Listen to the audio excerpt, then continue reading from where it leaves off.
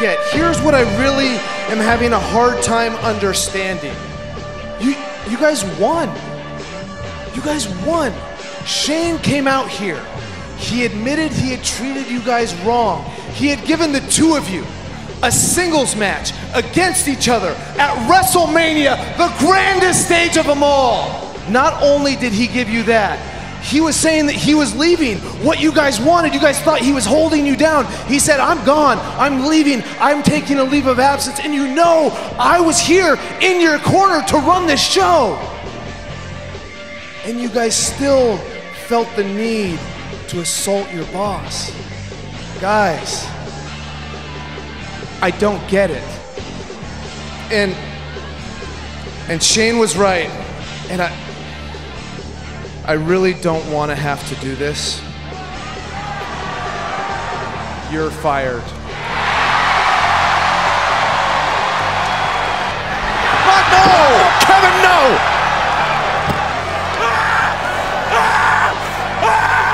You did this! You! Oh no, Daniel Bryan! And the general manager is fighting back against Oh It's Insane!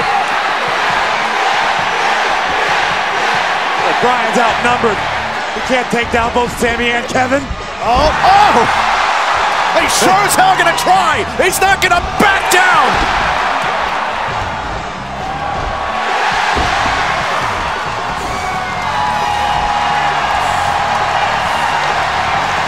He is back! Daniel Bryan is back!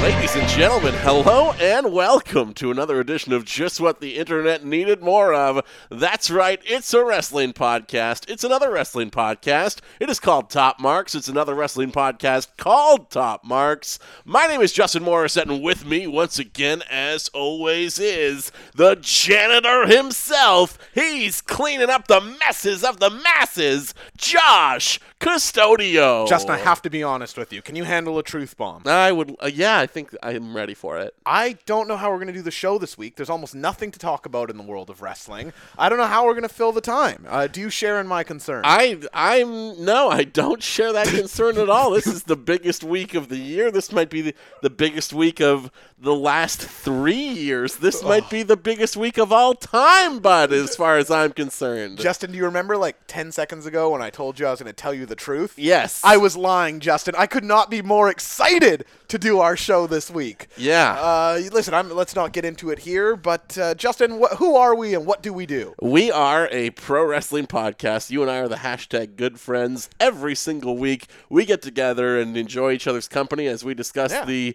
top 3 stories in the world of professional wrestling for a maximum time limit of 15 minutes, Justin. Which is also the length of a WCW-TV title match. Right, you are, my friend. Thank you.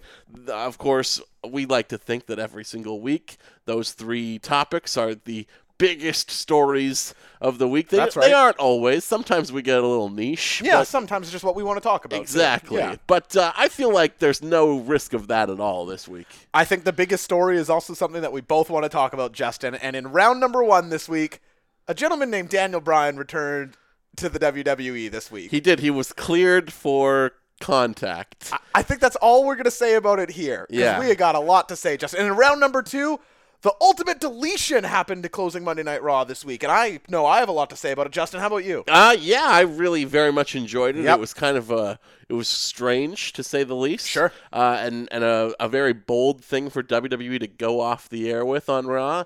But I very much enjoyed it, and we'll talk about it more in round number 2. Couldn't agree more, Justin. And in round number 3, Justin, I don't know if you know this, but a gentleman named Daniel Bryan returned to WWE this week. We're going to break it down and give the ins and outs of that situation. Well, Josh, that sounded exactly like what we were going to do in round number 1. Baby, he gets half an hour if he wants it. Wow.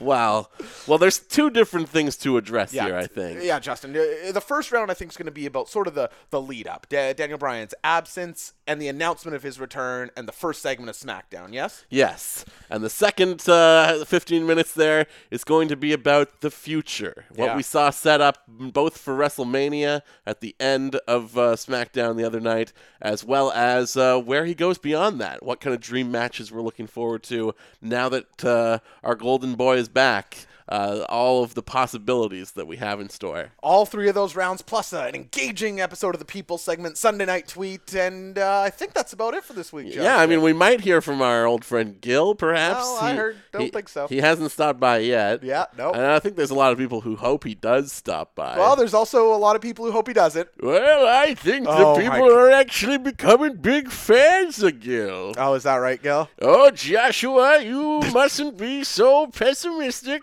I'm only pessimistic about you. I'm a really optimistic person in I general. don't know about that. You seem awful negative about old Gil, and I don't appreciately take kind to it. Yeah, well, you speak as good as you look. No, that was for sure real words there. Anyways, all I wanted to ask was... you have a question, Gil? Did you boys happen to catch my favorite weekly television show this week? What? I watched Raw and SmackDown. Did you happen to catch WWE Experience? Hang on a second.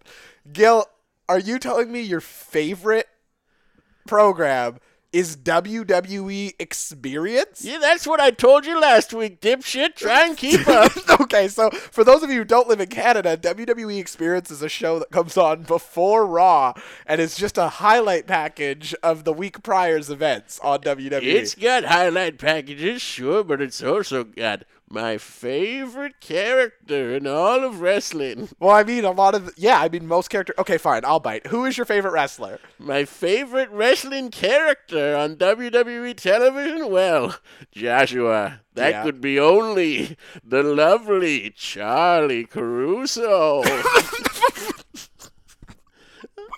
Some people love Roman Reigns. Some people love Brock Lesnar. Some people like AJ Styles. For me, I've always been a Caruso head. Gil, Charlie Caruso, how is she your favorite person? Oh, she's got sass. When she talks about the highlight packages, sometimes she'll be like, and trust me, I was there. And then they throw to the package, and she's in the package. So you take her at her word, and so you like people who are trustworthy and beautiful. Charlie Caruso is your favorite person. Well, I used to like Renee Young, but, every so often a young prospect will replace the old guard. And now I'm a Caruso fan. Well, Gil, thanks for letting us know more about you. I know people were dying to hear some of your awful opinions. I can't wait to find out what member of the Shield Charlie goes on to marry. Well, and I can't wait until you're off our airwaves forever. It seems like the only path to character development for people in her role. Wow. And, I don't know. Can't be Dean. Might be Seth. We'll see. Well, I know that's the storyline that has us all on the hook. I'm going to keep tuning in to WWE Experience each and every week to find out. Well, thanks for coming by this week, Gil. No problem. Remember, I live in your vents. And Bye. Gil, I saw you started a Twitter account. What's that? I came back to answer your question. Yeah. Yes, I did, Joshua. Yeah. Do you want to plug that? I'm at Gil from Top Marks on Twitter. Yeah, I'm never gonna follow you. And go fuck yourself, Gil. Thanks for coming out. You piece of shit. Oh, I'm gonna. Okay, well there you go. Gil once again beating me around. Justin, it's good to see you again. Yeah, I mean, when the man starts talking about Charlie Caruso, I've learned stay out of his way. Yeah, and just let him talk. That's the best thing you can do. Yeah, I guess the best thing you can do on a podcast is let an old senile man who thinks Charlie Caruso is the best character in WWE talk. I have to agree with you, She's J-Mo. so compelling. She is not, and I'm not arguing with you anymore, Gil. Justin, unfortunately, I have some plugs we need to get out of the way. Oh, here. yeah? Yeah, we need to plug some things. Okay, sure. So for if you like this show, and after hearing Gil, I suspect you don't, you can pay for more of it. If you head over to patreon.com/topmarks, this weekend Justin and I are going to be recording us watching the first NXT TakeOver. I think it's called TakeOver Arrival. Is that right? Yes, that is true. It's a hell of a show, and I think we're going to do a nice little bonus episode about it. And I think we're going to be joined by a guest. So very exciting. Look forward to that. I'm looking forward to it. Justin, if I am living in Vancouver and it's Monday night, what should I be doing? Oh, you should be coming on down to the Penny at Commercial and Gravely, because we are playing Gil's favorite show, WWE Experience, as well as Monday Night Raw afterwards. Of course, Raw is the big draw. Yeah. But we've got wrestling on the TVs with the sound on, a recap show for last week's episodes, and then Monday Night Raw, which runs from 4 to 8 or 8:15 or so, depending on if there's overrun. Yeah. Every single week. And we've got the sound on. We're the only bar in Vancouver doing it. And if you come on out wearing a pro wrestling t-shirt, you will get a free beer on me. It's a hell of a deal. Justin, from the sounds of things, just from the outside, it sounds like it is sort of getting busier there. This is sort of becoming a thing, right? Oh, it's picking up steam. Hell yeah, man. And yeah, I think that's it before we hop into the rounds. Anything else you need? No. Let's get right into it. There's nothing I'd rather do right now than talk about Daniel Bryan in Round number 1. Round 1. Fight! Bryan Lloyd Danielson. Justin, this is the birth name of one Daniel Bryan, a guy who I think truly from humble beginnings has gone on to change pro wrestling. I don't feel like that's hyperbolic. I think that's pretty accurate. What do you think? Yeah, I think that's fair. I mean, it's given that he's the one who's still here, it's easy to give him full credit for the accomplishments of both him and CM Punk. Right, yeah. But I do feel like they worked in tandem to change WWE and make it the place that we know today. Yeah, I would lump Evan Bourne in there in a really small capacity. I would slice that pie up with the biggest chunk going to Punk, then Bryan, but a little piece for Evan Bourne too. I think they saw that like indie flippy guys could draw money with him. I always feel like he was sort of the onus for that start of things and doesn't get his due credit. A trial balloon, I yeah. guess. Is that the best way to put it? Yeah, or the thing you throw into the mine, the canary into the coal mine. The canary in the coal mine. Unfortunately, he died, but he paved the path for other canaries who no longer died. In this case, he got caught doing drugs, but about the same.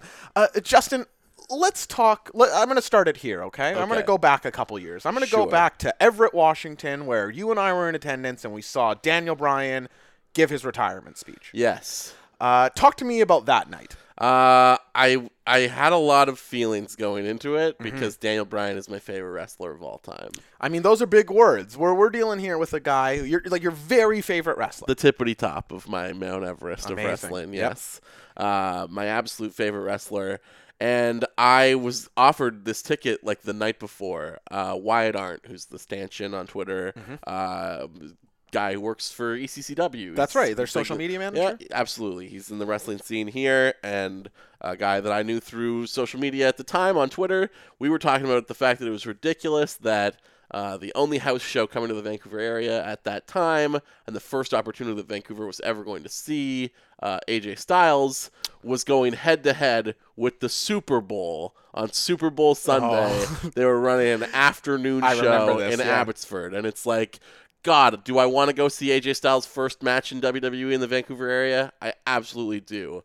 Am I going to be able to do that when I'm probably working the Super Bowl? No, I will not. Less likely. And I was bemoaning this fact on Twitter, and Wyatt just stepped in and said, I have an extra ticket. You should come with me. And, very cool. That's a cool And it was move. like basically said, whatever you can pay for it. A guy had to bail on our trip. I wound up paying $30 Ooh, that's for the ticket. That's very good. That was well below market value. And then you would think market value would skyrocket the very next day when in the afternoon, as I'm heading down to Washington for the show, it is announced that Daniel Bryan will be announcing his retirement in front of his hometown crowd. Okay, I'm going to pause you there, Justin, because we're going to take this story from two different angles because we both have something there. Okay. I had gone down the night before, spent the night in Seattle, and the plan was to drive back, and on the way back, stop in Everett for Raw. I got real drunk on that Sunday. I was in some kind of way the night before. I wake up Monday morning, very hungover. I'm pretty sure this Raw was actually in Seattle. Was it Seattle? The Everett one was a different show. Oh, yeah, that's the Brock Roman Dean one. You're right. This is in Seattle proper. Yeah, it is in Seattle. You're right. So I'm real hungover, and I remember scrolling through my phone and excited for the show that night, but not expecting much. Mm-hmm. And then I see on Twitter that tonight Daniel Bryan is announcing his retirement, and I felt like my hangover was now the least of my problems. I was so wholly taken in by this, and now excited that I was at least going to be in the building for this moment. So I think both of us enter this building with pretty high expectations. High emotions also, because Sure. I was devastated to read that news, even though I kind of suspected it might be coming, given what the last couple of years had been like for him.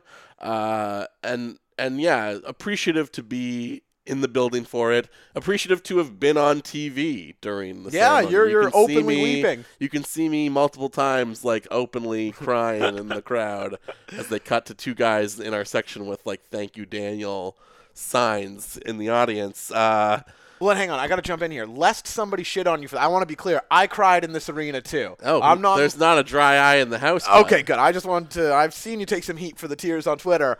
I'm there alongside J-Mo. Well, I cry about Daniel Bryan more than I cry probably about anything. You could put on that monster video package from WrestleMania. I'll probably cry 4 times while watching The waterworks. just the video package. So, Justin, we enter the building. You're emotionally charged. To be clear, to set the stage, I like Daniel Bryan a great deal. I don't have the connection. I think maybe you to Bryan is what Punk is to me, maybe. Yes. But I think both of us also recognize how good CM Punk and Daniel Bryan are in reverse as well. Absolutely. So I think we're both very, very ready for this. And then he comes out and he announces his retirement. This felt at the time sort of seismic for WWE, I thought, because he seemed very obviously, even at that as recently as at that Mania winning the IC belt, as just your most over guy. Yeah.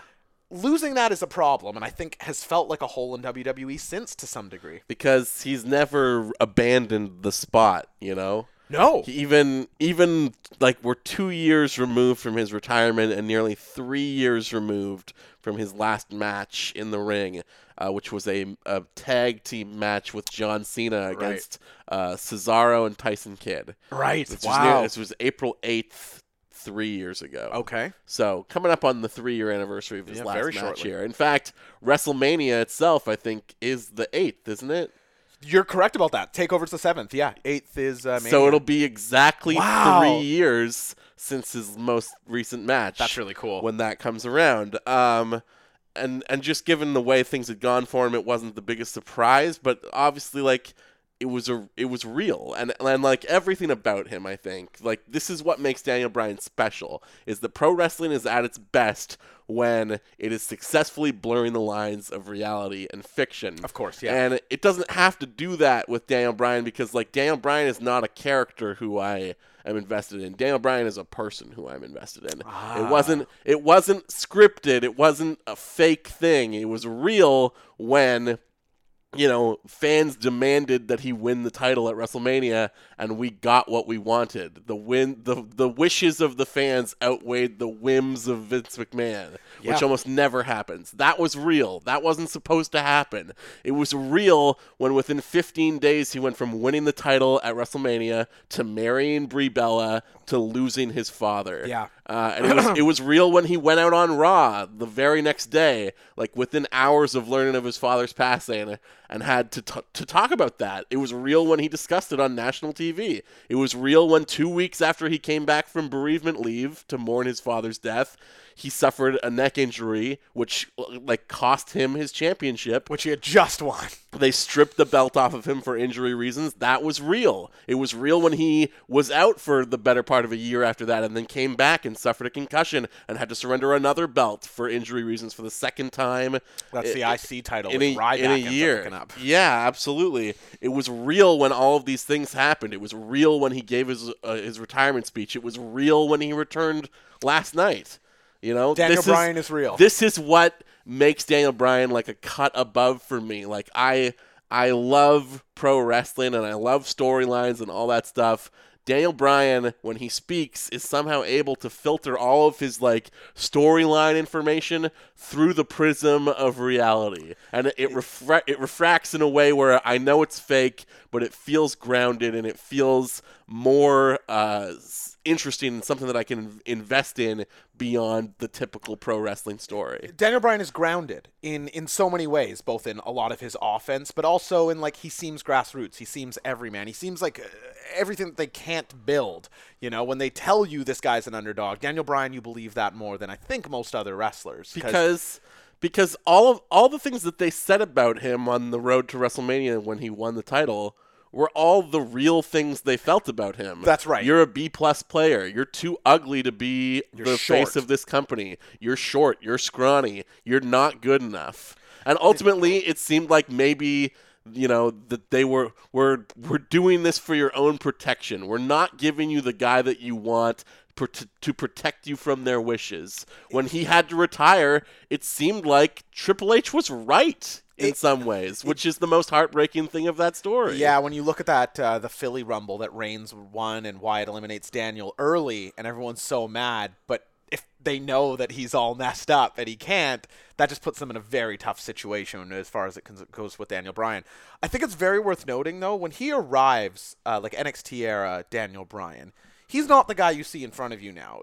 For whatever amount of people want to say, like, he was held down and this sort of thing, he arrived at WWE as an elite-level in-ring talent and somebody who came across extremely uncomfortable holding a microphone or having to get a character across. Yeah. Whereas if we can touch a little bit on last night's return, I looked over, I was watching with Brock quite late at night, and I looked over and I go, did Daniel Bryan just, like, cut the promo of the year and of his career? Like, he returns to us, and now I think at the tail end of his title run, or really the tail end of his career up to this point, he had really come along. But I think the GM role really has helped him grow as a mic talent. He found his voice as himself. Yeah, right. Right? Like, because he also realized, I don't have to play a character anymore. When I speak to the fans, I get to say what I really truly feel about all of these things. And that was even true of, like, nothing could be more true of his role on Talking Smack. Oh, like, wow. He, on SmackDown Live as the GM, he is going about his business and doing all of these storyline things, and not all of them might make perfect sense from a character motivation perspective,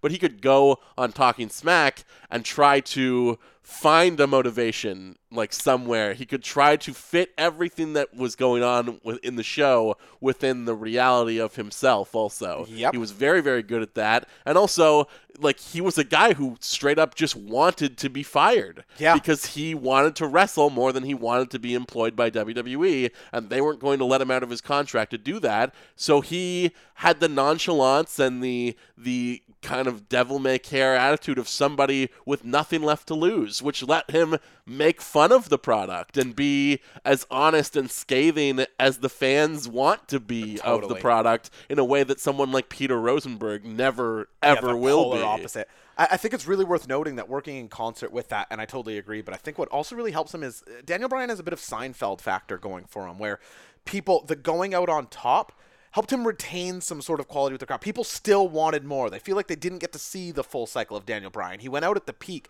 and I think this helped him retain some overness that other guys can't really do.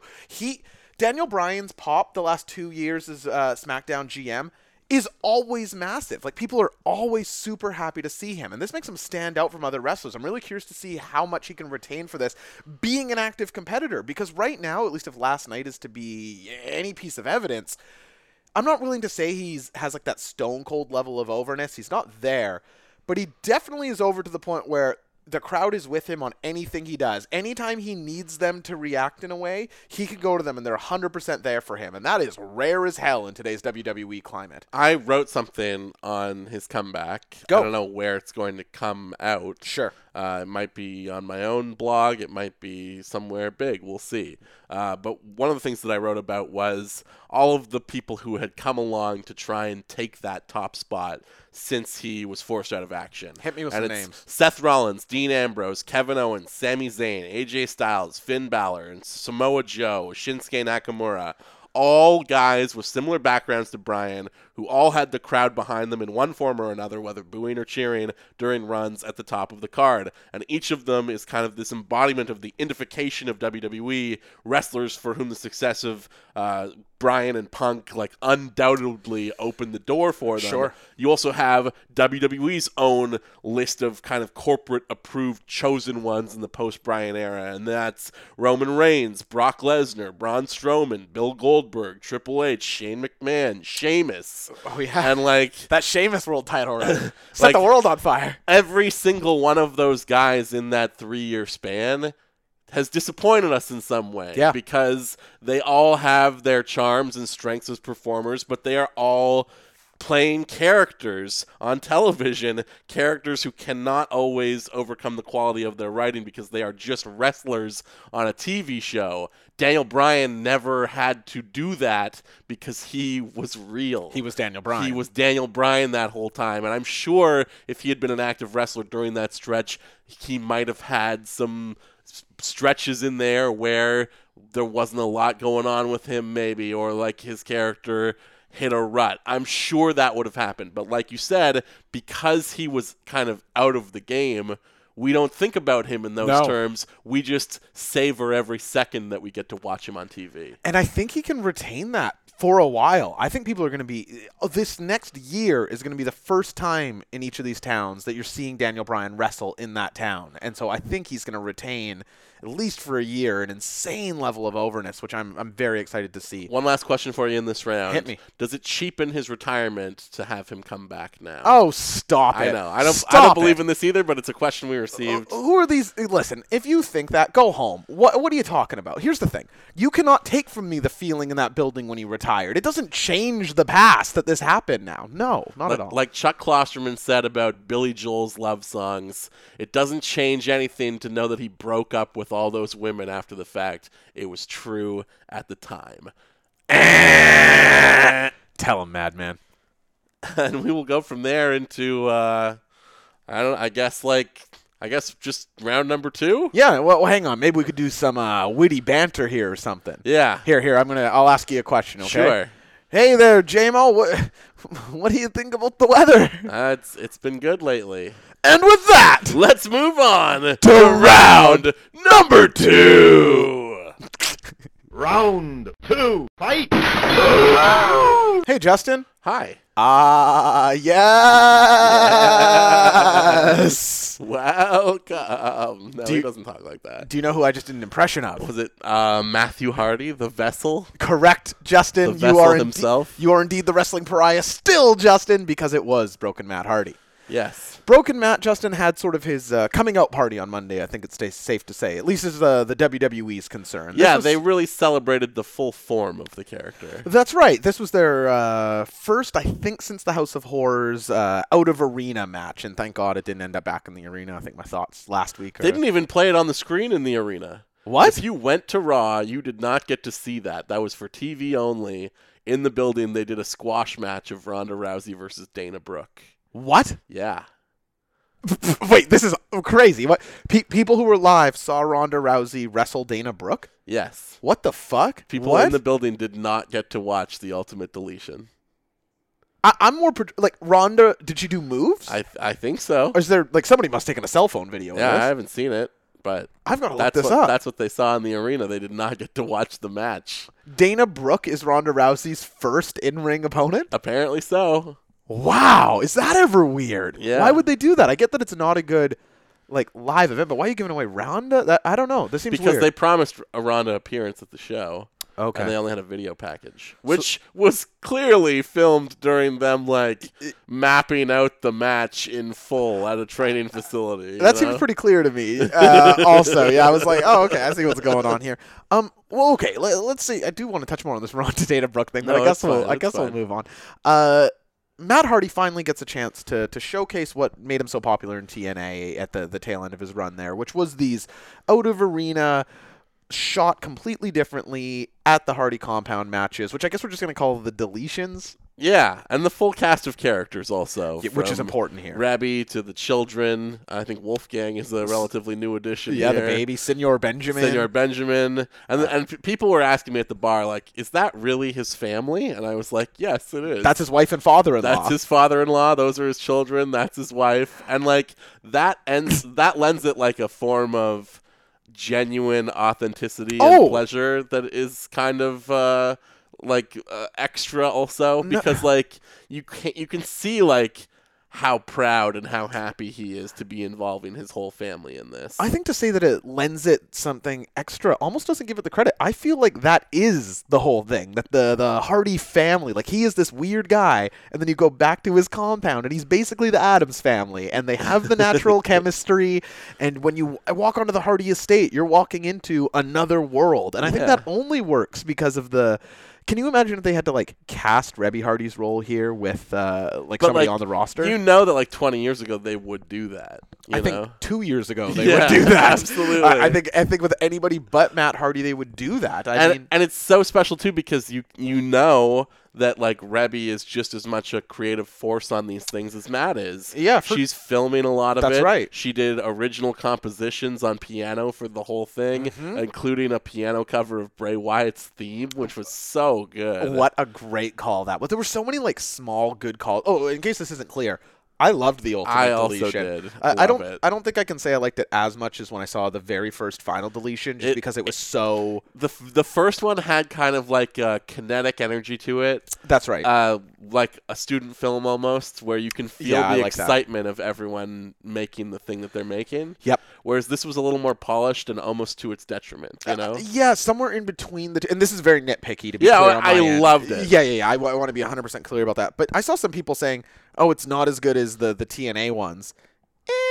I think it's not maybe as good as the Final Deletion, but the Great War's last 10 minutes take place in the arena, and it's not very good besides like the Jeff spot off the ladder.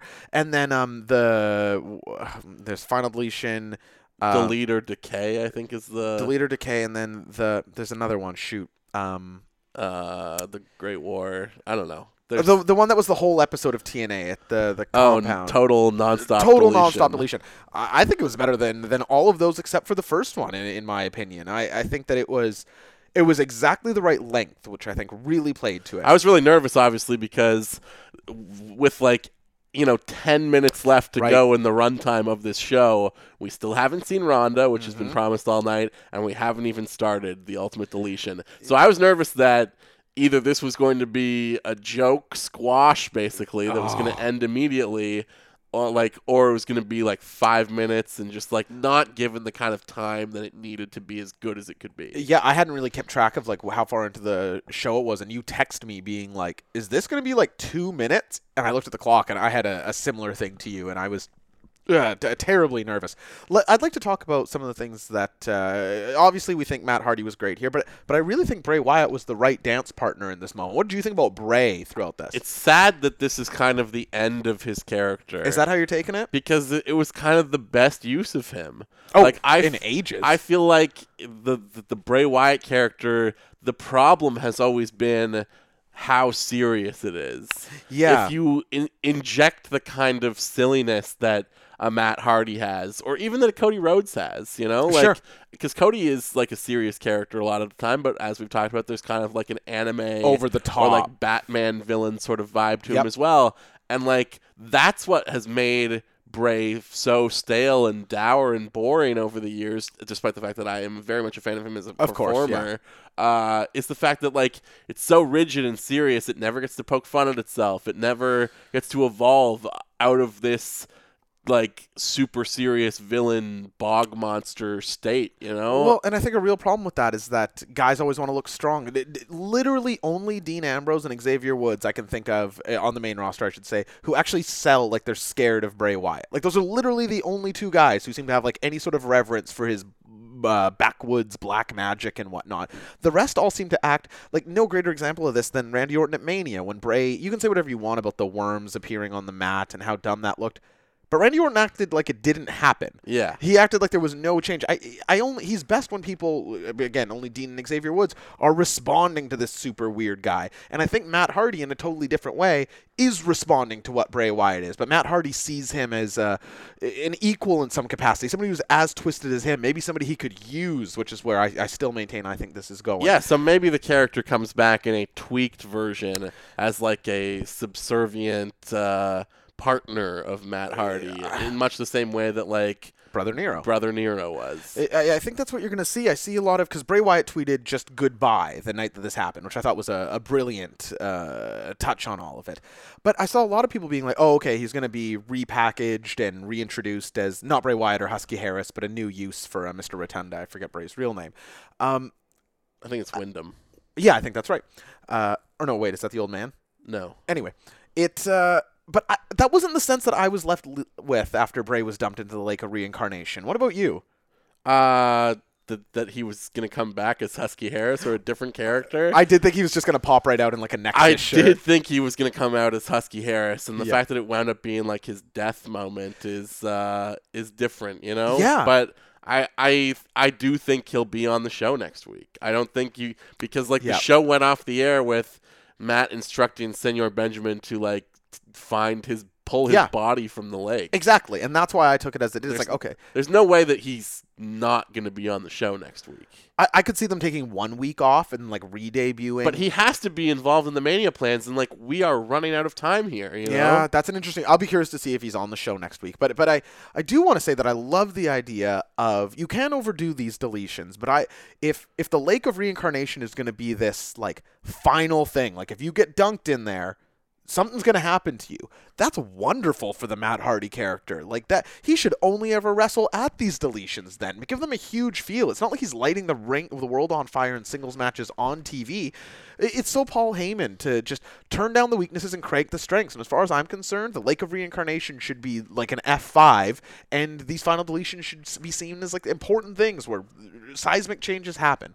And like we talked about a couple weeks ago, it should be not like a regular thing. No. Like, I like the fact that this feud was so long. Definitely. You know? Like, it felt like a curse when we were halfway through it. And now. But, like, you need to earn this moment. I need to feel like this is a blood feud between two men who have no choice but to, delete each other. Exactly right. Like, it has to come to this. If they skip to this within like a month or a month and a half of entering into this feud, when the feud hadn't really found its footing yet, none of this would have had the impact, pardon the pun, that it's supposed to. Well, no, it would feel like Hell in a Cell does now, where it's just like, oh, it's that time of year. We do Hell in a Cell, whereas this felt like they need to delete.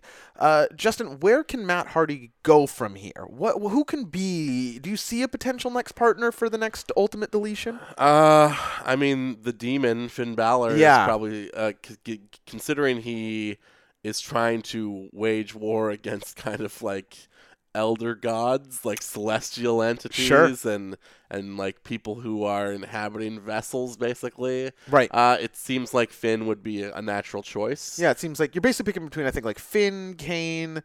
Kane would be great too. I think Kane's the move, to be honest, because I think Kane and Matt Hardy are both in a tier where they're not going to have good live matches. Let these guys have some fun. Kane doesn't need wins. Undertaker could be in the Kane deletion. Can you imagine? Like, I don't know that I necessarily want to see a Matt Undertaker feud if Undertaker still is not retired after this year's WrestleMania. No, but what if he appeared like Jeff Hardy did at the end of this one? Yeah, no, it'd be perfect. Like, so I think there's a lot of legs for this. I think it's very important that they keep these on TV. I don't want pay-per-views with these on it because I think it's too big of a break in like what's supposed to be a no-angle, all-action show.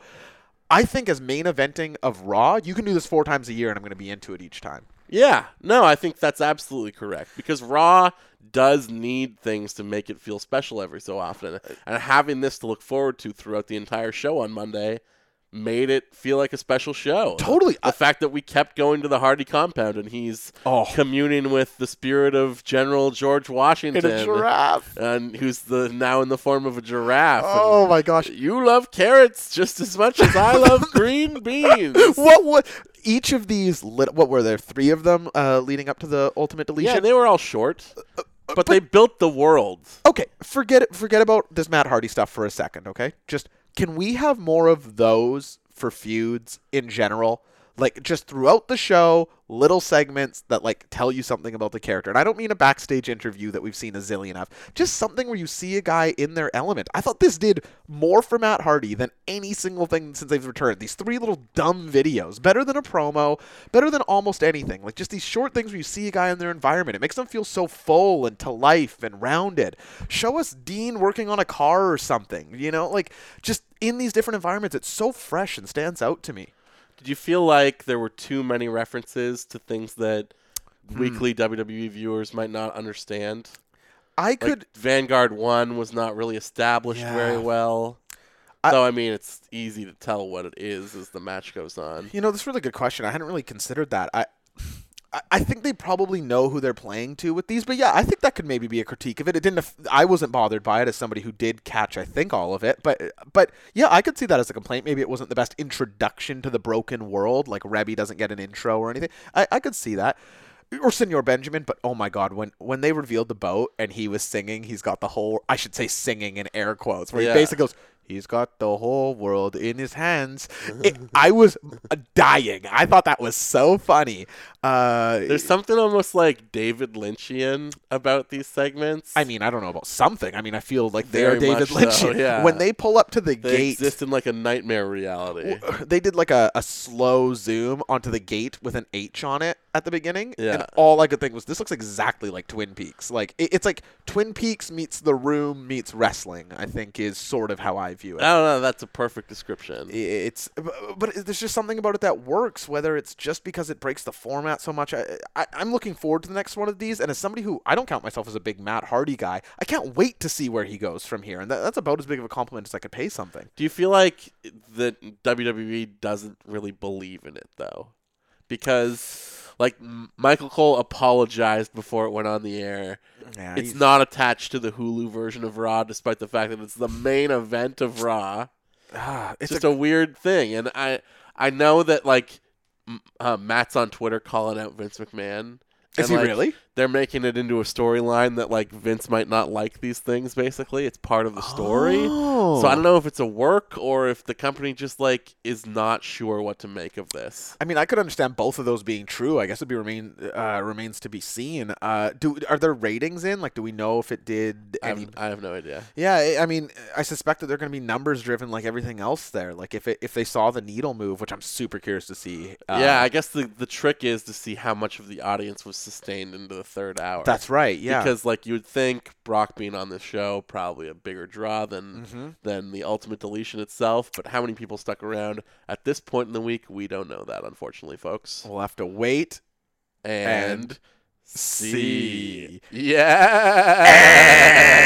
It's a good way to eat 4 seconds.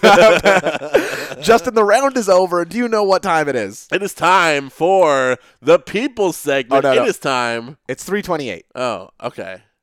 But is it also time for the People segment? Tell him, J-Mo. Is it time for Sunday Night Tweet? Justin, you know it is, and indeed you are correct. Every week, Justin, in case you don't know the rules to Sunday Night Tweet, I'll explain them right here. Every week I scour Twitter.com, the website, and I look through the Twitter accounts of active members of the WWE roster. So these are people who are active wrestlers. And I search for their tweets for something funny or weird or askew, anything that sort of catches my attention. I then read that tweet aloud to Justin, and based off of very little information, poor Justin has to try and guess who the tweeter in question is. Now, I went a perfect 5 for 5 last week, and we were going to flip the game this week by having me pick the tweets. Oh. And have you guess them. But unfortunately, we forgot about that. I totally forgot. And that's fine, because I forgot too. But I think I might not have as much luck this time around as I did last week. Luck is for losers, Justin. I think you're going 5 for 5 on this one, too. Oh, hell yeah. Let's see if I can do it. Here's the first tweet for you, Justin. And it reads, saying goodbye to the ring was one of the hardest moments of my life. But thanks to the amazing people supporting me, I was able to keep fighting for my dream. This moment feels surreal, and I'm glad to be able to talk to you all at the beginning of SmackDown Live tonight. This could only be one person. Who is it, J-Mo? There was one man who was cleared from the injured reserve list this week. Tell me who it is. Who surprisingly gets to make his in-ring return, a moment we never thought would come, at least not so soon, and that is Big Cass. No. No. That is one of the funniest things that's ever happened in wrestling. On the same day that Daniel Bryan announces he's back, Big Cass is like, I also got medically cleared. I'm also allowed. It's like no one gave a fuck. Poor. Yeah. I heard Big Cass is back too. No one cares. Who said that? Justin, who wrote this tweet? It's Daniel Bryan. Justin, it is Daniel Bryan. Do you know why I put him in here this week? Because he's just the best. Justin, this is the first week that he's eligible for Sunday Night Tweet. Oh my goodness, yes, he is an active member of the WWE roster again. I figure I had to put him in. I knew you would get this one. Well chosen. But Daniel Bryan is indeed this week an active member of the WWE roster, and that feels worth celebrating. And you are 1 for 1 heading into our second tweet. Are you ready, Justin? I sure am. Justin, this is one of the quote tweets that the kids love. Okay. But I don't think you need to know what the tweet is. Okay. All you need to know is that it's in a separate language, okay? Okay. And here's what the tweet says. Je m'appelle, I don't speak in Espanol, hen. I don't speak in Espanol. Hang on, I'll try and read. I'm going to read it verbatim this time. Okay. Je m'appelle, I don't speak Espanol, hen. Oh my goodness. No, this is going to be one of two people, because tweet number 2 is always one of two people. Yeah, who are the two people? And that is the Scottish Supernova Noam Dar. Yep. And the Blitzen Trapper Sarah Logan. That's right. That's my own personal nickname for her. I thought it was Sexy Amelia Earhart. She's that too. But, it doesn't have the same ring to it. It really as doesn't. the Blitzen Trapper. I agree. Now, who calls people hens, though? I feel like that was Noam. I feel like it was Noam who called people hens. That was some kind of Scottish slang. But also, I could see that being part of Sarah's southern drawl as well. So I'm in a real tough situation here. Would you like me to read it again? Yes. Je m'appelle, I don't speak Espanol, hen. So you've got 3 languages at work here. I do. And the Spanish is screwing everything up too. You know what? No, I'm going to go with Sarah Logan. Just because the first time you read it, and I got a little bit of it on that last time too, I feel like you put a little bit of southern stank on it. Even though I'm saying full well right now, I think it was Noam Dar who was calling people hens. So who is your guess, Justin? Sarah Logan. Justin, it is not Sarah Logan. It is the Scottish Supernova, Noam Dar. His words ring through the ages. My streak is broken. Justin. That's tragic. I think I have some bad news for you. What? That makes you a hen. Of course. Are you ready for the third tweet this week, Justin? Yeah, I knew it was Noam. I even said, fuck me. All right, let's hear it. Tweet number 3. They'll tell you not to try, not to dream, not to be yourself, that you're not enough. And you'll teach them that you work harder, can do better. To be you is the best thing you can be. And I'm going to WrestleMania and winning. Just from pure storyline perspectives, and just the kind of sentiment of that tweet in general. Yep. And the storyline that she is riding into the grandest stage of them all, I'm going to guess that was Nia Jax. Holy shit, Justin. I did not expect you to get that one. It is Nia Jax. I tweeted from the Top Marks account this week. You can complain about like the Mean Girls nature of this storyline being like reductive as far as women's stories go. The fact that Nia is going to be crowned as a babyface champion, winning the title for the very first time at WrestleMania, is going to be a hell of a moment. Yeah. And also going to feel like a hell of a moment for me as someone who, for a fucking year now, has been pounding the drum that Nia Jax is going to be better served as a babyface than a monster heel. Well, there you go. So, and you know her tweets. Vindicated. I mean, you're looking pretty good. Yeah. Justin, the 4th tweet this week reads as follows. Are you ready? I'm ready. Over the moon to find out that Mark Henry is being inducted into the WWE Hall of Fame. Mark is the reason that I'm a WWE superstar, and I'll forever be thankful and indebted to him for putting his name on the line to get me a look. # thank you, Mark. Huh. Can I take this opportunity to just talk about Mark Henry for a second? Absolutely. I love Mark Henry. That video package that played on Monday, That gave you some Daniel Bryan emotions. I was not expecting it. I was very choked up during that because I can remember a time where Mark Henry getting pushed at the time over D'Lo Brown just seemed like insane to me. Like I didn't understand it. It was like I don't really see it in Mark Henry. Like he seemed just kind of off. And then something shifted. Our friend Jordan DeSharman and I have talked about this a lot. Around the same time, like, I think like just before the Hall of Pain, he just became this guy I loved. Like I don't know what it was. So they serioused him up. And I feel like he could headline a class of the Hall of Fame. Am I insane? Yeah. If anything, I regret that they did not do this. Yeah. When WrestleMania was in Texas a couple years ago. That's me too, man. Because that was kind of the place to do it. It felt like. Now they announced it in Dallas, so that kind of helps, I guess. I thought he was going to win the Andre that year in Texas. Yeah, I felt like they're going to do something with him, and clearly, like, he's not actually done. Like, he himself has said that, like, I'm in a Ric Flair situation where, like, I'm always going to be around, you know? And I hope he is for a long time to come. But Justin, anyway, back to the tweet. Thanks for indulging me there. No Over the problem. moon to find out Mark Henry is being inducted into the hashtag WWE Hall of Fame. Mark is the reason I am a WWE superstar, and I'll forever be thankful and indebted to him for putting his name on the line to get me a look. I'm going to guess that this is someone from Texas. I don't think so, but I don't know that. I just would think that it would be someone in his like local scene that he would have heard about.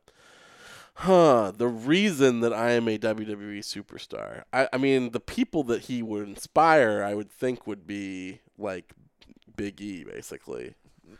Big guys, Yeah. Yeah. I'll give you a hint here. He's a large fella. And I guess it might be somebody from like the weightlifting world. Might be somebody on Mark Henry's radar as well, given that he's still actively involved in that. That seems you can't confirm or deny. I don't know, but that seems like a decent. I don't know. line. My two gut instincts here are Big E and Braun Strowman. So what? Okay, well I don't really know what hints I can give you here. No, but I'm gonna go with Braun Strowman because, somebody coming out of the weightlifting world would probably be not just somebody that Mark Henry would be aware of to recommend. Yep. That he would probably see at some kind of like when he got inducted into the thing by Arnold Schwarzenegger. Yeah, the that they International showed on Sports Raw. Hall of Fame. Yeah, or like something. he's probably still tapped into his old sport, and it would probably be an inspiration to someone in that world to have already seen somebody come out of it and have a successful transition as a monster wrestler. So your guess is Braun Strowman. Justin. You're 3 for 4, baby. This is a weird episode of Sunday Night Tweet because the only one you've gotten wrong is the one I should have gotten is right. the second slot, which I think is usually like the one in the pocket for you. Yeah. But Justin, we're moving on to the fifth tweet, and I think we both know what that means. It's your favorite tweet of the week. It's my favorite tweet of the week, Justin, and it is a quote tweet that the kids love. But here is a rarity. The tweet being quoted is also a member of the active WWE roster. So Sami Zayn tweets, "Welcome back, Daniel Bryan. I hope you can live with yourself after firing 2 of the best wrestlers alive and 2 guys you've known for 14 years. That is, once you're discharged from the hospital." So Sami Zayn tweets that, and an active member of the WWE roster quotes it and says, "We need more than just plain wrestlers in WWE. We need superstars." What a weird response. This is somebody not sad that Kevin Owens and Sami Zayn are fired. They need more than just wrestlers. They're just plain wrestlers. Yeah, well, that's because in Sami Zayn's tweet, he refers to him and Kevin as 2 of the best wrestlers alive. Right. And so the thing is that they're not referring to themselves as superstars. That's right. Yes. It's a very funny tweet. Fuck, who would write this, though? Somebody doing some ball busting. He's on the same show as So SmackDown Live. That's right. Roster member. I don't know. I would expect like more like exclamation points and emojis perhaps if it was this person. Okay. But the one person who's really like taking the piss out of the terminology of WWE of late on Twitter in particular is the man who said land of opportunity, my hashtag Rusev Day, I'm going to guess Rusev. Justin, 4 for 5. Oh Happy my Rusev God, Day. it is Rusev. Fuck, I blew it so bad. God damn it, I could have gone 5 for 5 back to back. That's crazy. Yeah, this is the worst Rusev Day ever. Ah, fuck me. I think you still did really well, J-Mo. Well, I'm happy that you're proud of me. I'm always proud of you. Oh, thanks, man. And I'm going to continue being proud of you. In round number 3. Round 3, fight! Daniel Bryan. Daniel Bryan. Daniel Bryan. Justin, do you know what that was? Yes. Yes. Yes. Yes. Yes. Yes. Justin, do you know what that's an impression of? No.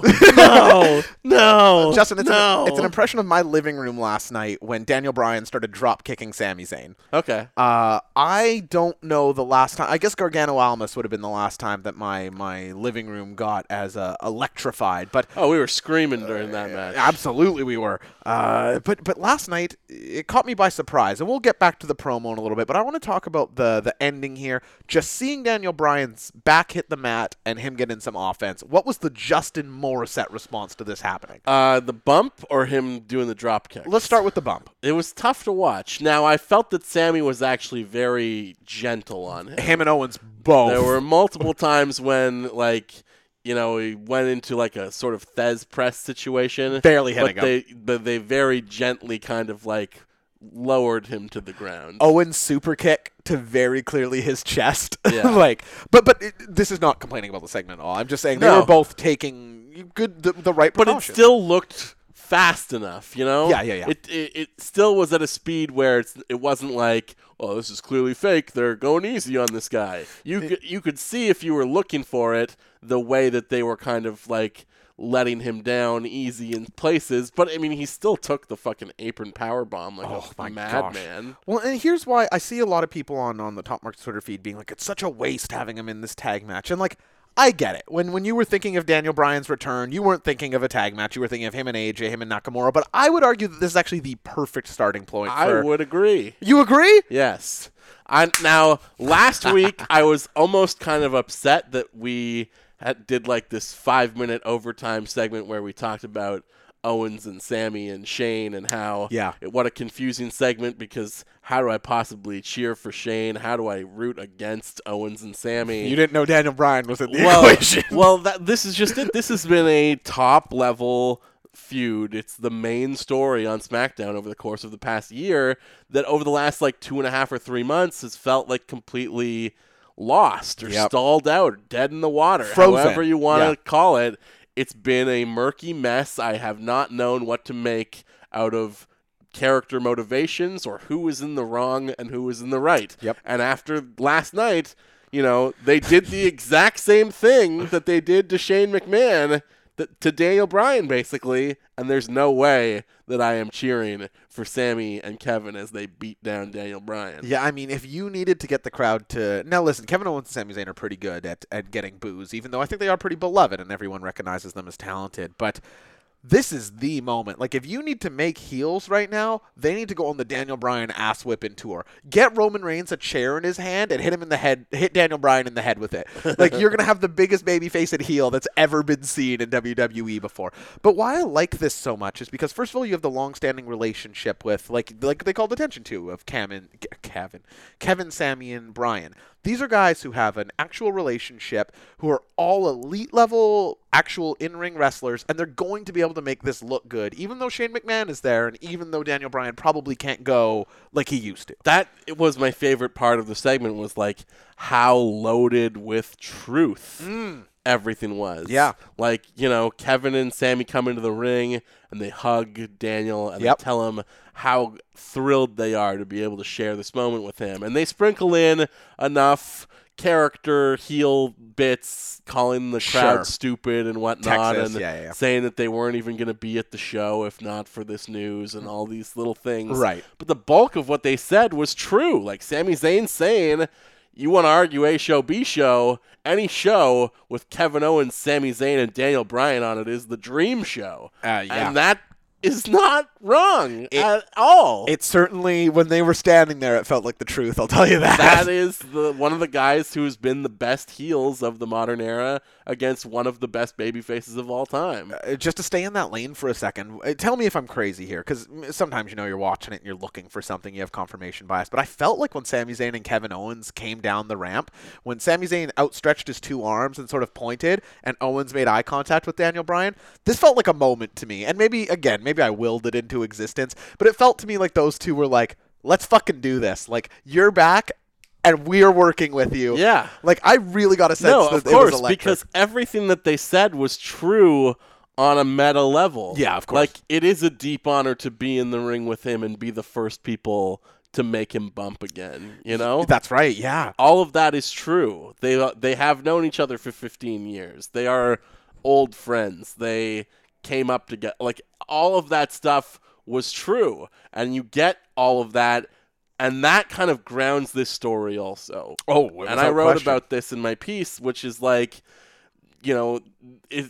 Stone Cold Steve Austin was so popular because he was a manifestation of this late 90s workplace, working man power fantasy. Blue collar. Of coming home and being frustrated at your job and wanting to beat up your asshole boss. That's right. Because everybody has had an asshole boss. Some of us even have them now. And that is basically the same power dynamic that Sammy and Kevin have been running through with Shane McMahon, except they're supposed to be the heels, even though we're watching these working class guys being held down by a power mad authoritarian, essentially, like hold them down. And so it's gratifying to see them attack him afterwards. But when you ground everything in the reality of Daniel Bryan coming out of retirement and Daniel Bryan having these real relationships with these guys, you can ground this storyline again, too, and say, you assaulted your boss, and that is not acceptable. You cannot have your job after doing that. Again, I instantly thought, when Daniel was explaining this, I was like, I'm so glad you're back. He explained that in such a clairvoyant. Like, he guided me through all of these nuances to the feud, where he talks about, listen, Shane gave you what you want. He gave you a match at WrestleMania. He gave you the one thing Dolph Ziggler has always wanted and will never have. That's right. And I was like, well, shoot, Daniel Bryan's right. And Shane said, I'm going to leave. And listen, think of you 15 years ago. You have an opportunity to have a match on WrestleMania. Against each other. The grandest stage of them all. And you're going to turn that down to attack him? Like, I don't even recognize you. I was like, welcome home, Daniel Bryan, you kick-ass fucking pro wrestler. But he has a gift. Like, he is able to speak, like I said earlier, and have it seem like his real thoughts. Yeah. And he's developed that gift while being on the shelf, certainly. Yeah, talking smack, I think you nailed it. All of this time has helped him be able to do that. But at this point, no one is better at that than him. No, literally. I think, consider where Daniel Bryan was, and now I think you can make a real case that he's a top 5 promo in the company if last night's any sort of indication of how he's going to be going forward. That is such a super pro wrestler that it's freaky, because you could make a real argument that he's also top 5 in ring. Absolutely. And that is a shocking combination. But you don't have to convince me. He's my favorite wrestler of all time. Justin, believe it or not, we have people who listen to the show. I know you like that. Listen, I guess probably all of our I would love to hear somebody who didn't really like Daniel Bryan. If you're that person, tweet in. Like, I'm curious what doesn't quite click for you. He'd be better if he was wearing Okada's pants. Don't send that take in. I will block you. This thing that Daniel Bryan's now bringing to the table, this organic, so natural, so babyface, so beloved. Is WWE going to capitalize on this? Yeah, absolutely. Is he going to be a champion? Even in one night, that storyline went from something that has been lost in the woods for months now to unequivocally the best and biggest story of the year. Oh, dude, think of how all of the moments that it has had. Think of how far back it has gone. Cage, the Hell in a Cell match, Owens headbutting Vince, right? All of this, like the Zayn joining the Kevin entire Kevin and AJ feud, even though that wasn't as good as it could have been. Yeah. Like, all of that stuff has all been pointing in this direction. Well, and to come back and give us this, which was in a lot of ways a very similar segment to the Vince McMahon headbutt segment, in that, yes, we know that he has been cleared for contact, but we are still watching Kevin Owens, and in this case with the help of Sami Zayn, attack someone who we know also is considered to be off limits for that kind of stuff. It was very similar to the Vince segment in like how shocking it was. I got to steal something my roommate said. Brock, the incomparable Brock Wiederick. He said last night when we were watching it, he's like, how weird is it that like they brought in Ronda Rousey, Roman versus Brock is happening, Braun Strowman might be the tag champ, Daniel Bryan 5 minutes into this episode of SmackDown has overshadowed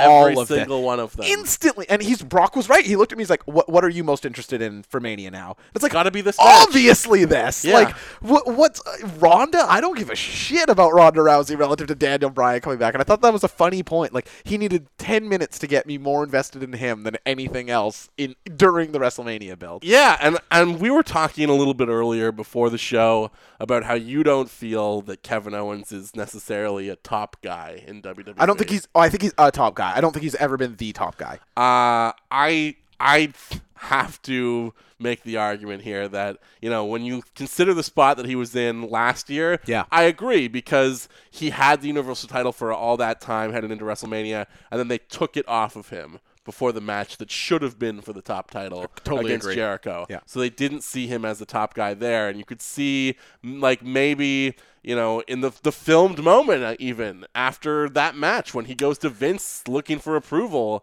and doesn't get it because Vince didn't like the match. That's right. And he's like torn up about that. And he gets moved to SmackDown, and his story and motivation and all that is kind of up and down for a little while there. It's a moment where he is not where he wants to be. But when you look at where he is right now, man, like, we talked about it last year with AJ and like how much people wanted him to be in a bigger match than that one-on-one with Shane. Yeah. But that is, in terms of what the company sees in someone, the best place to be. Because if they are trusting you with a Shane McMahon WrestleMania match, you could not be more important to them. And this is doubly so because not only is Owens and Sami, to an extent, being counted on to carry the Shane WrestleMania match, it's also Daniel Bryan's return match. Couldn't be bigger. It couldn't be bigger. And to put him in that position tells me that the company sees what we all see, that he could not be a bigger star, that he is basically made for life in WWE. Do you feel that way about Sami?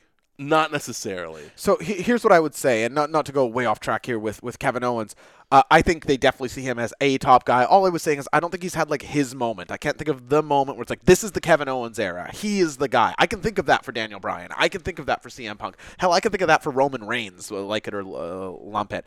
I haven't felt that for Kevin Owens. I'd say he's had a number of marquee moments along the way, but yes, has not had his WrestleMania moment yet. But it might come in 2 weeks. You never know. It might. It's. I hope it does. But just to circle it back to Daniel Bryan here for a second, were you surprised at how sort of? I'm sure you expected him to be over with the crowd, but that he just has them on the tip of his fingers. Like, if he needs anything, he spins around to the crowd, and they are there. Yeah, the fact that he just had that promo magic in him again immediately, and like that opening segment.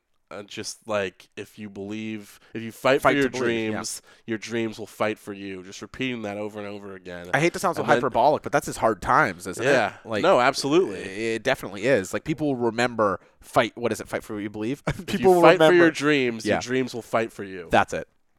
People will remember as I fucking forget. And like, it's like I that's so much of why I relate to Daniel Bryan. Like, I in much the same way that Austin tapped into this workplace dynamic, so did Bryan in the 4 years ago or so. He was every person who's gotten passed over for a promotion or didn't get a job that they deserved. Like, he's every time you've ever been slighted professionally, every time you don't get what you should have coming to you because you don't know the right people or you don't look the part, you know? Definitely. It is impossible not to have that be something that you relate to professionally.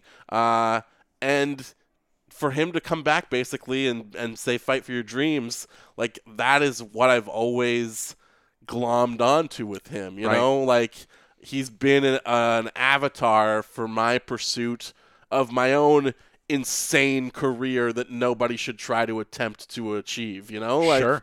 I feel like I'm in a fucking battle right there with him. He's my guy, and he's back. He's fighting for all of our dreams, and fuck, I'm ready to love him again. I couldn't be more ready for this. So let's have some fun here, JMO. Who do you want to see Daniel Bryan wrestle next year? AJ Styles. Yeah.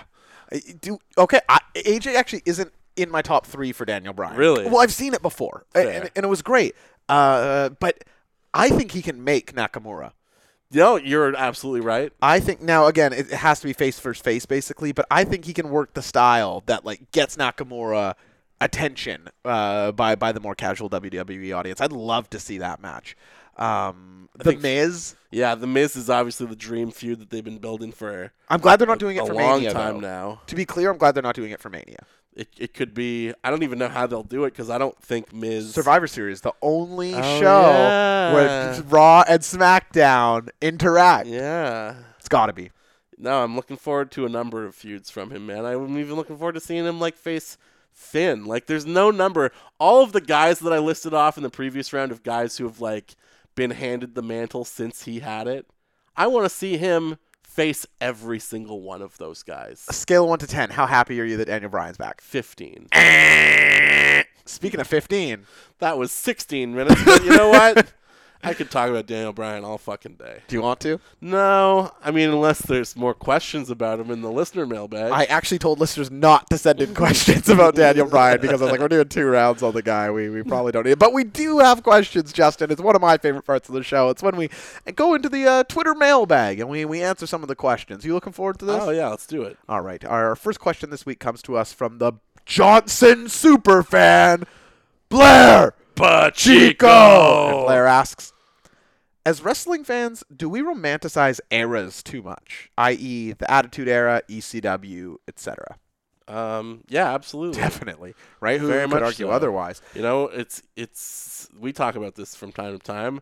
Wrestling has never been better than it is right now. I'll say this, wrestling's certainly never been deeper. Like, if you look at whatever in your mind you think of the Attitude Era, or ECW's it's a hit or miss, but the lower cards of these shows are pretty worthless, generally speaking.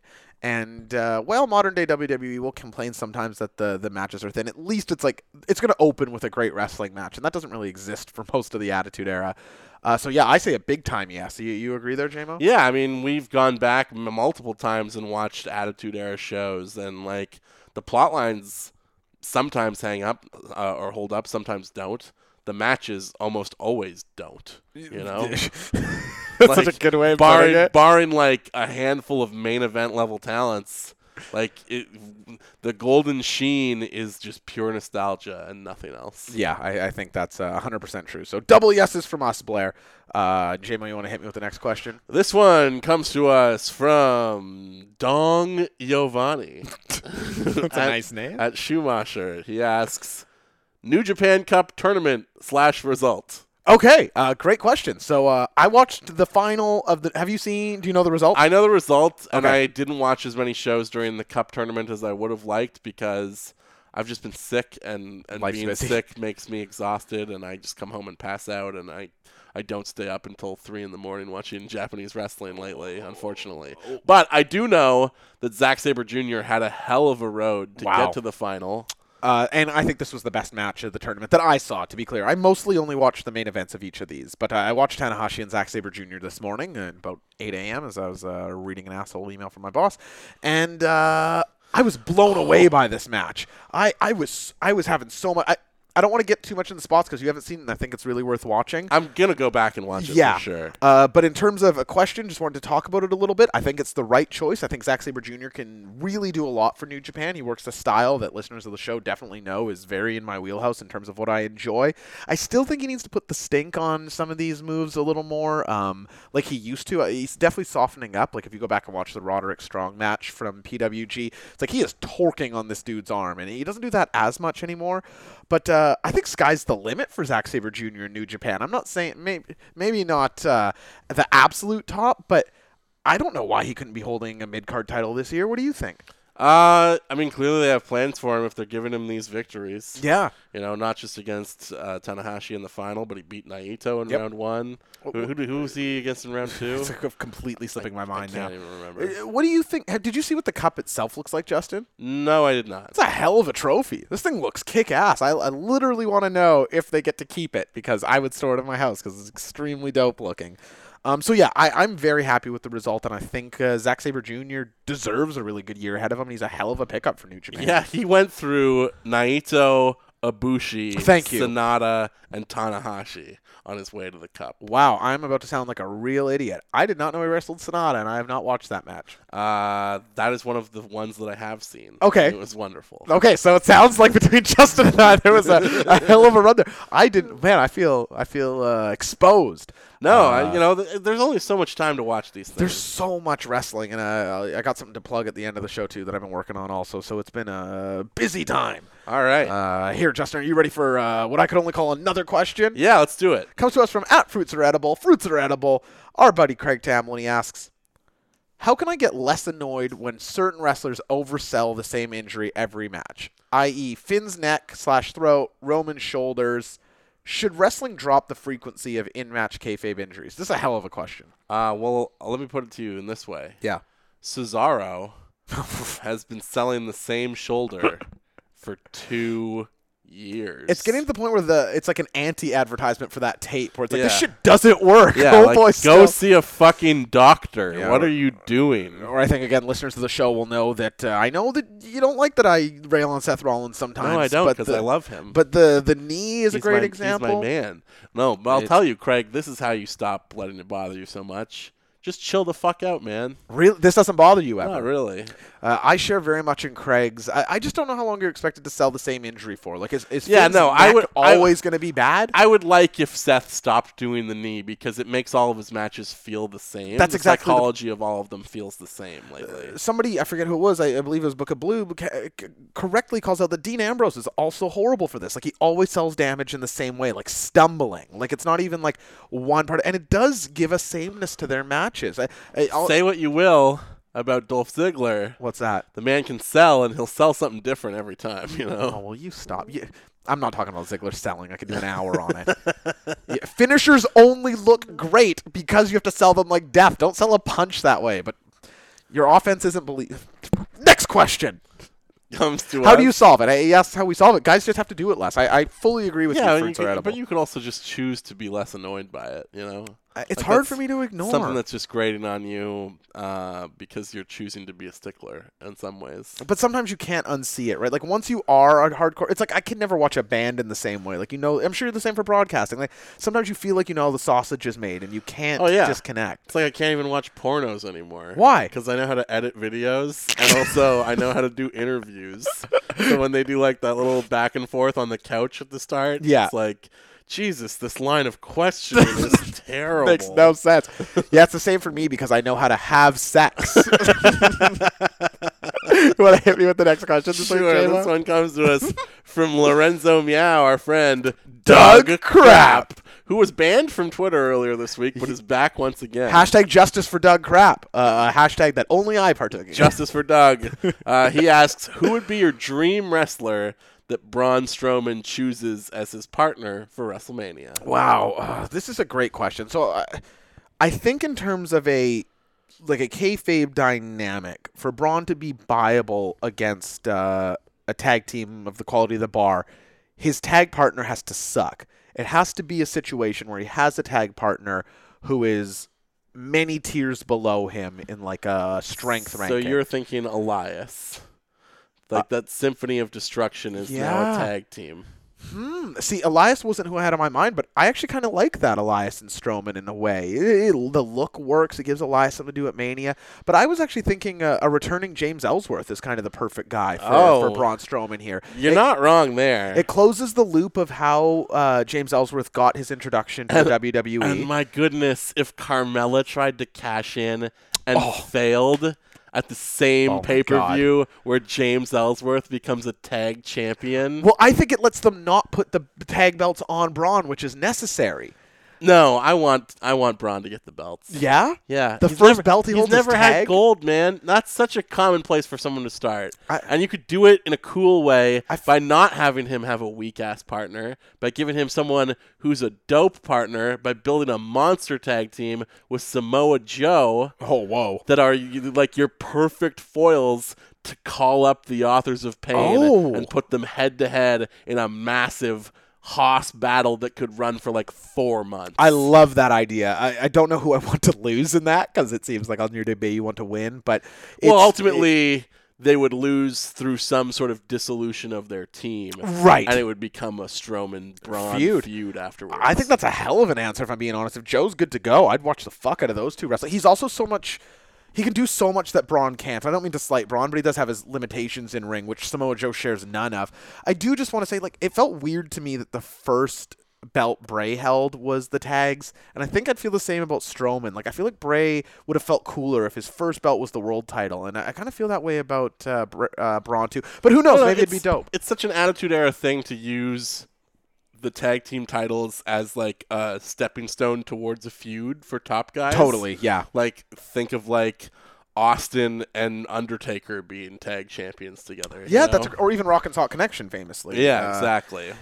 But to defend my answer a little bit, I just feel like you can create a lot of moments between Braun and Ellsworth interplay, and if Braun... I can see them doing a horrible bump to Ellsworth, and Braun just sort of leaves them for dead and just like goes after them like an absolute beast. I think there's legs to it, but Samoa Joe's a hell of an answer too. I like both those a lot.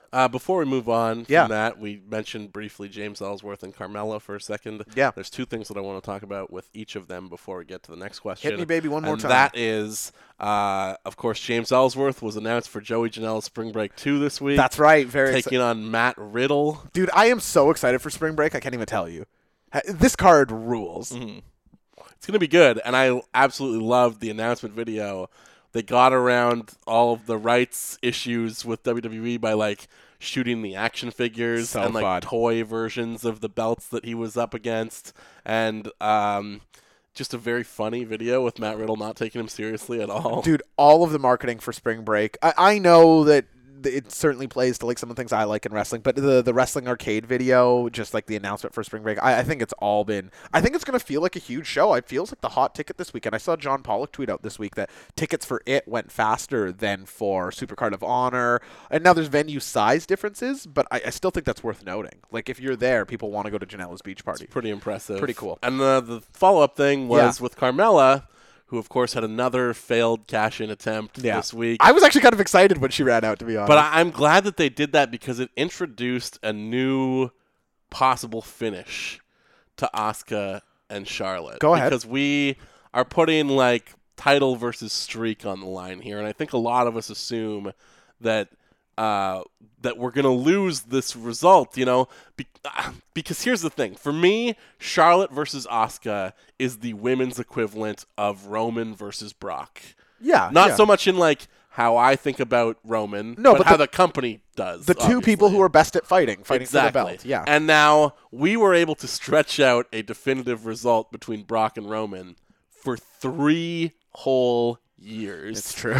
It seems like a waste to give away a clean finish in Charlotte and Asuka here, because that's something that you should be able to stretch, if not a longer feud out of on SmackDown for the next several months, then certainly something that can last a lot longer. Maybe not as long as Roman and Brock, but something that should be bigger than just this short build to what we're going to get coming up here. So you think? If we get that by Carmella cashing in her briefcase at WrestleMania, which you are getting, and then taking the pinfall in the match. Yep. I think that's a great use. It's not a bad way to go. I could get into that. I just don't know why she would do it until it was like after the match. Well, just exactly what Seth did, exactly what she did on SmackDown this week. Yeah, I guess it would be like Run that. in the middle of the both of them looking dead. She's thinking she can take either one of them. Yep.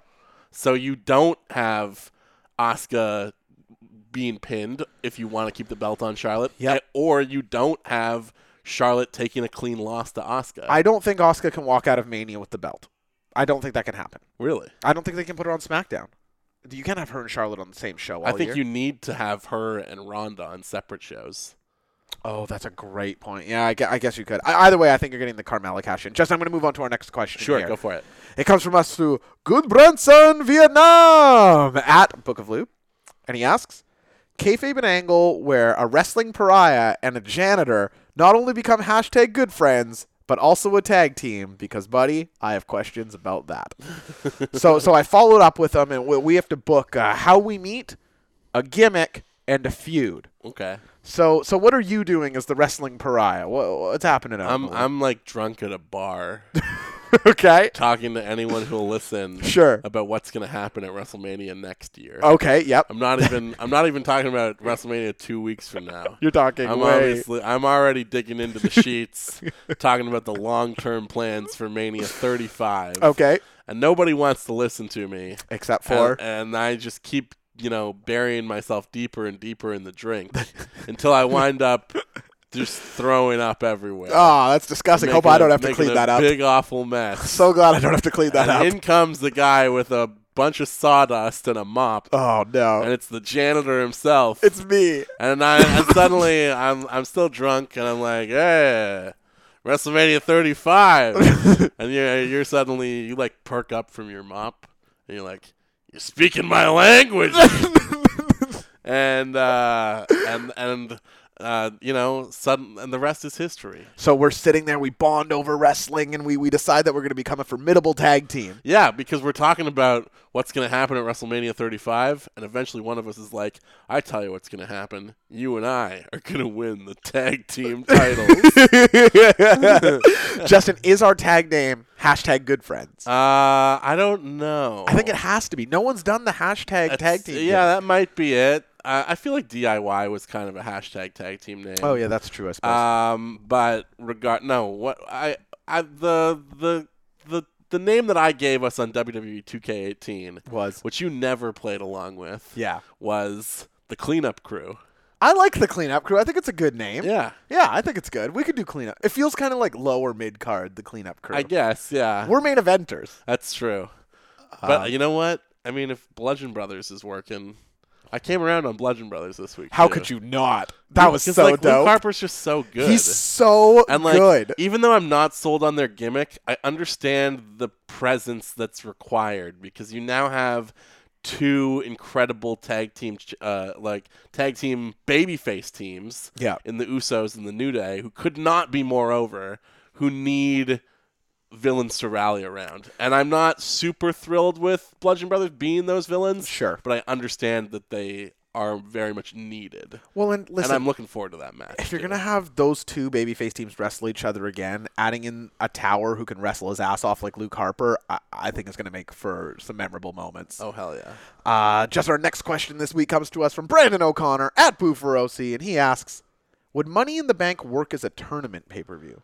I mean, how is that different than what we constantly propose of them bringing back King of the Ring and putting the SummerSlam title match on the line as the finish? See, what he pitched was it ends in a one-on-one ladder match for the Money in the Bank.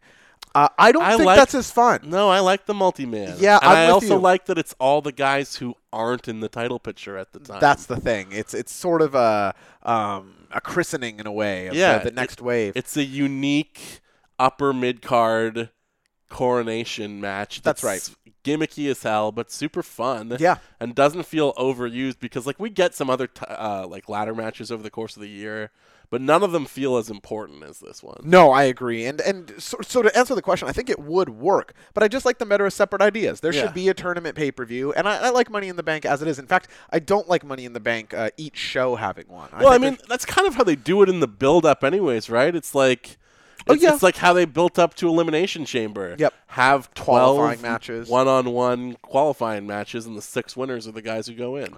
But as a rule, more tournaments. I like tournaments. Let's do it. But not with Money in the Bank. Hell yeah. Justin, you want to hit me with another question? I would love to. Okay. This one comes to us from my roommate, Mike Noble.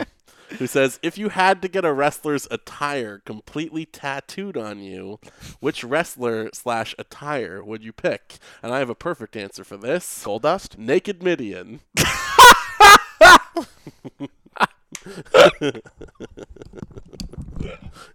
Josh is getting up. The show is over. Folks, he's leaving. He's done. He's out of here.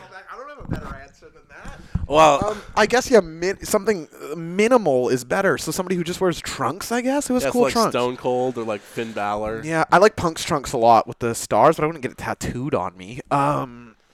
Jeez, I don't know. Yeah. 'Cause then, every time you like get naked, you're gonna have to explain that you have like trunks tattooed. That my dick has a star that on you're, it. like, never nude, basically, because you have clothes tattooed on you. There are dozens of us. I'm trying to think. Who is maybe? How about Rikishi's diaper?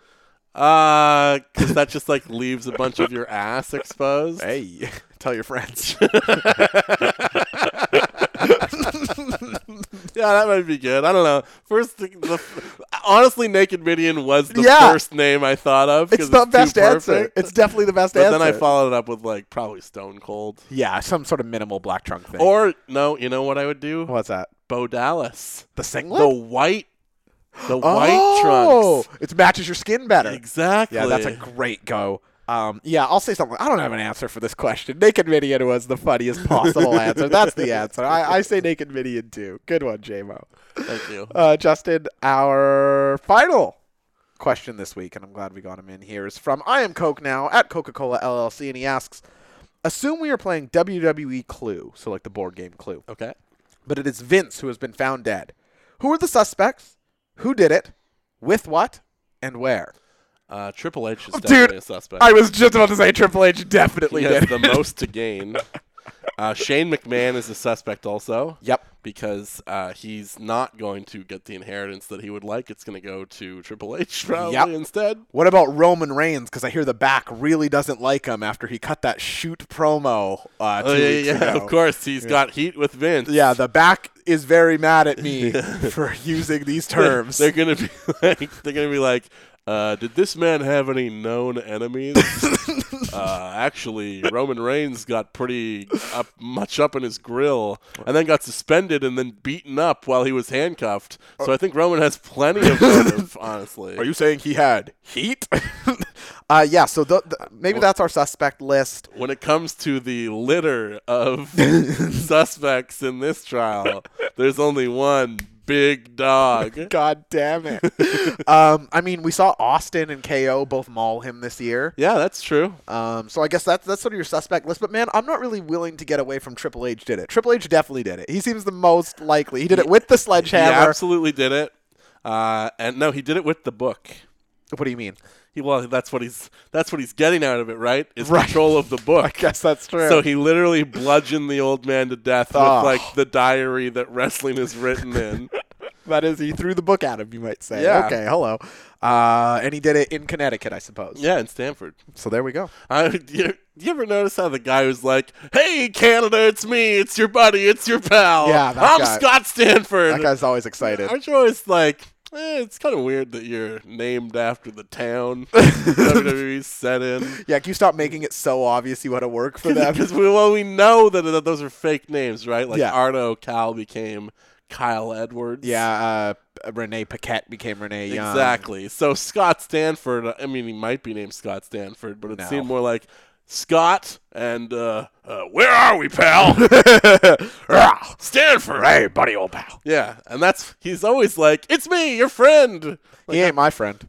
Fuck him. I love him. He's my second favorite character. Oh, well, Gil, before we round out the show, do you mind if I ask you a question about I don't see what could possibly be wrong with So that. I hate giving you airtime, but I am curious, Gil.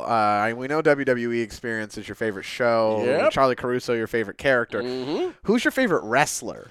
Didn't I just say Scott Stanford? Scott Stanford is not a wrestler. He wrestles in my mind every night. All right, Scott Stanford. Close my eyes. Okay. I just see him. Well, thanks, Gil. He's This my is friend, and he's doing all the moves. enlightening as And he always. tells me to go to shop.com. Shop.com. Get all dressed up for the big shows that are coming to town. You just go to shop.com. Yeah, you type in shop.com, and the wrestling gear is there. Gil, actually, after hearing you do this, I have kind of an interesting idea. Oh, what's that? I don't know if Justin, your roommate, has filled you in, but we have a Patreon where people can go and donate money. Have you heard of this before? I'm not familiar. Okay, so basically It's people... a new fangled internet thing? Yeah, you I could, just got Twitter on my phone. That's the big thing for me. could you just do an ad for us like you did for shop.com? It's patreon.com/topmarks. All right. Okay. So, hey, Canada, it's me, your friend and pal, Gil. Here to tell you about all the exciting stuff going on in your Top Marks News Slam. Joshua and Justin are going to be recording a special episode about NXT TakeOver Arrival. Okay. And Do you know what that is? It's a network special, I believe. Okay, you're getting better, Gil. Yeah, I know a few things. They don't seem like it. You fucking you ingrate punk. I ought to slap you around some more, you bitch. Hey, don't call me that. Fuck you. Anyways, Canada, it's just Top Marks News Slam. Head on over to patreon.com/topmarks. $5 a month will get you the bonus content you've come to know and love from these boys. Well, thanks, Gil, for doing that. I appreciate it, man. No problem. Don't forget to head on over to topmarksshop.com Yeah, you'll to find... get your clothes before you listen to the big show. Yeah, well... Anyway, goodbye. Bye, Gil. See you in 2 weeks or so. Hopefully not next week. Just It's me, your old pal. Justin, that's the end of our show this week. It is. It seems like this was a shorter episode. I mean, it's still kind of long. It's How long? like an hour and 35 minutes. Oh my gosh, I don't know how we do I know, it. right? It's just we have fun. We have a good time. I know. Time flies. Yeah, I agree. We need to let less questions in. That's a good call. Justin, I didn't say that. Justin, before we go, do you know the Rio Theater here in town? I do know the Rio Theater. One of the best buildings. I think it's probably the single best place in Vancouver. If there's one building that I don't want to shut down, it's the Rio Theater. I'm donating a significant amount of money to keep them open, so I would agree. And you are lending your money. I am lending my talents, Justin, because on April 1st, they're doing a 30-hour telethon that's going to be broadcast on Shaw TV here and also on YouTube. They're doing 30 hours of performances, and it's $30 to get in for 2 days, April 1st to 2nd. There's going to be acts running from 6 p.m. on April 1st to midnight on April 2nd. Jam-packed with a ton That's amazing. It's some of Vancouver's best talent, but I will be playing it at, I think, 11:30 on the first night. So all the money goes to saving the Rio, which is being shut down by corporate fat cats. Come on out. Come see us play. There's lots of other good acts. And, I'll be there. Justin's going to be there, and it's going to be a lot of fun. So come on out. All right, no room for old Gil. You better stay the fuck away, Gil. Why didn't they invite me to be on the fucking telethon? That's enough airtime for you, If Gil. they want to stay open forever, I'll tell you. I got the entertainment juice to keep them on the air. That's what I'm saying. I'm sure they'll be reaching out to you to perform. Da-da-da, So that's my band Chica. Come see us at the Rio. I'm doing the Charleston, Joshua. I don't give a fuck. And Justin, anything else you'd like to say this week? Just come on out to the Penny once again. Commercial and Gravely every single Monday, 4 to 8. Cheap beers, $3 baskets of bistro fries. Whoa. The food is on special. The drinks are on special. I got double highballs for $7. I got Red Truck beers for $5.50. Oh. I got special pizzas, special burgers. I got nachos. How are the once nachos? Again, if you come on out wearing a wrestling T-shirt, your first beer is on me. Oh, so you got no excuses. You have to be there. It is the place in Vancouver to watch Raw each and every week. Would love for you to join us. And I love it. Yeah, and I'll tell you how those nachos are. Yeah, I'm wondering. There's some jalapenos on there, so they okay. can be like a little hot. Okay, all right. Now, sometimes a guy likes to put maybe some banana pepper, something that's going to make it a little more spicy, because you know what that does. Yeah, of course, makes it spicy. And then that leads to it. Tasting great. Because our chef is Curry Man! Wah, wah, wah! Titus Worldwide! Yes, Yes. Yes. Justin. Yes. Justin. I got it. Yes. Justin. Yes. It was a good show. Yeah. I felt good about this. Me week's. too. It's last week's I thought was just trash. not a good episode. Yeah. This week's. Well, I scared the people away with my Okada takes in the first 10 minutes. I couldn't believe Nobody complained. Well, one person said that it didn't make sense to them that I could defend Dolph Ziggler but think Okada is boring. And here's the thing. Nobody is telling me that Dolph Ziggler is the greatest wrestler who ever lived. Yeah. I appreciate him as a complimentary piece, which is probably what Okada is also, bitch. And I just want to say, whoever that was, I fully stand in solidarity with Justin. Suck my dick. That was Danger Boy, 69-420. 69 my ass.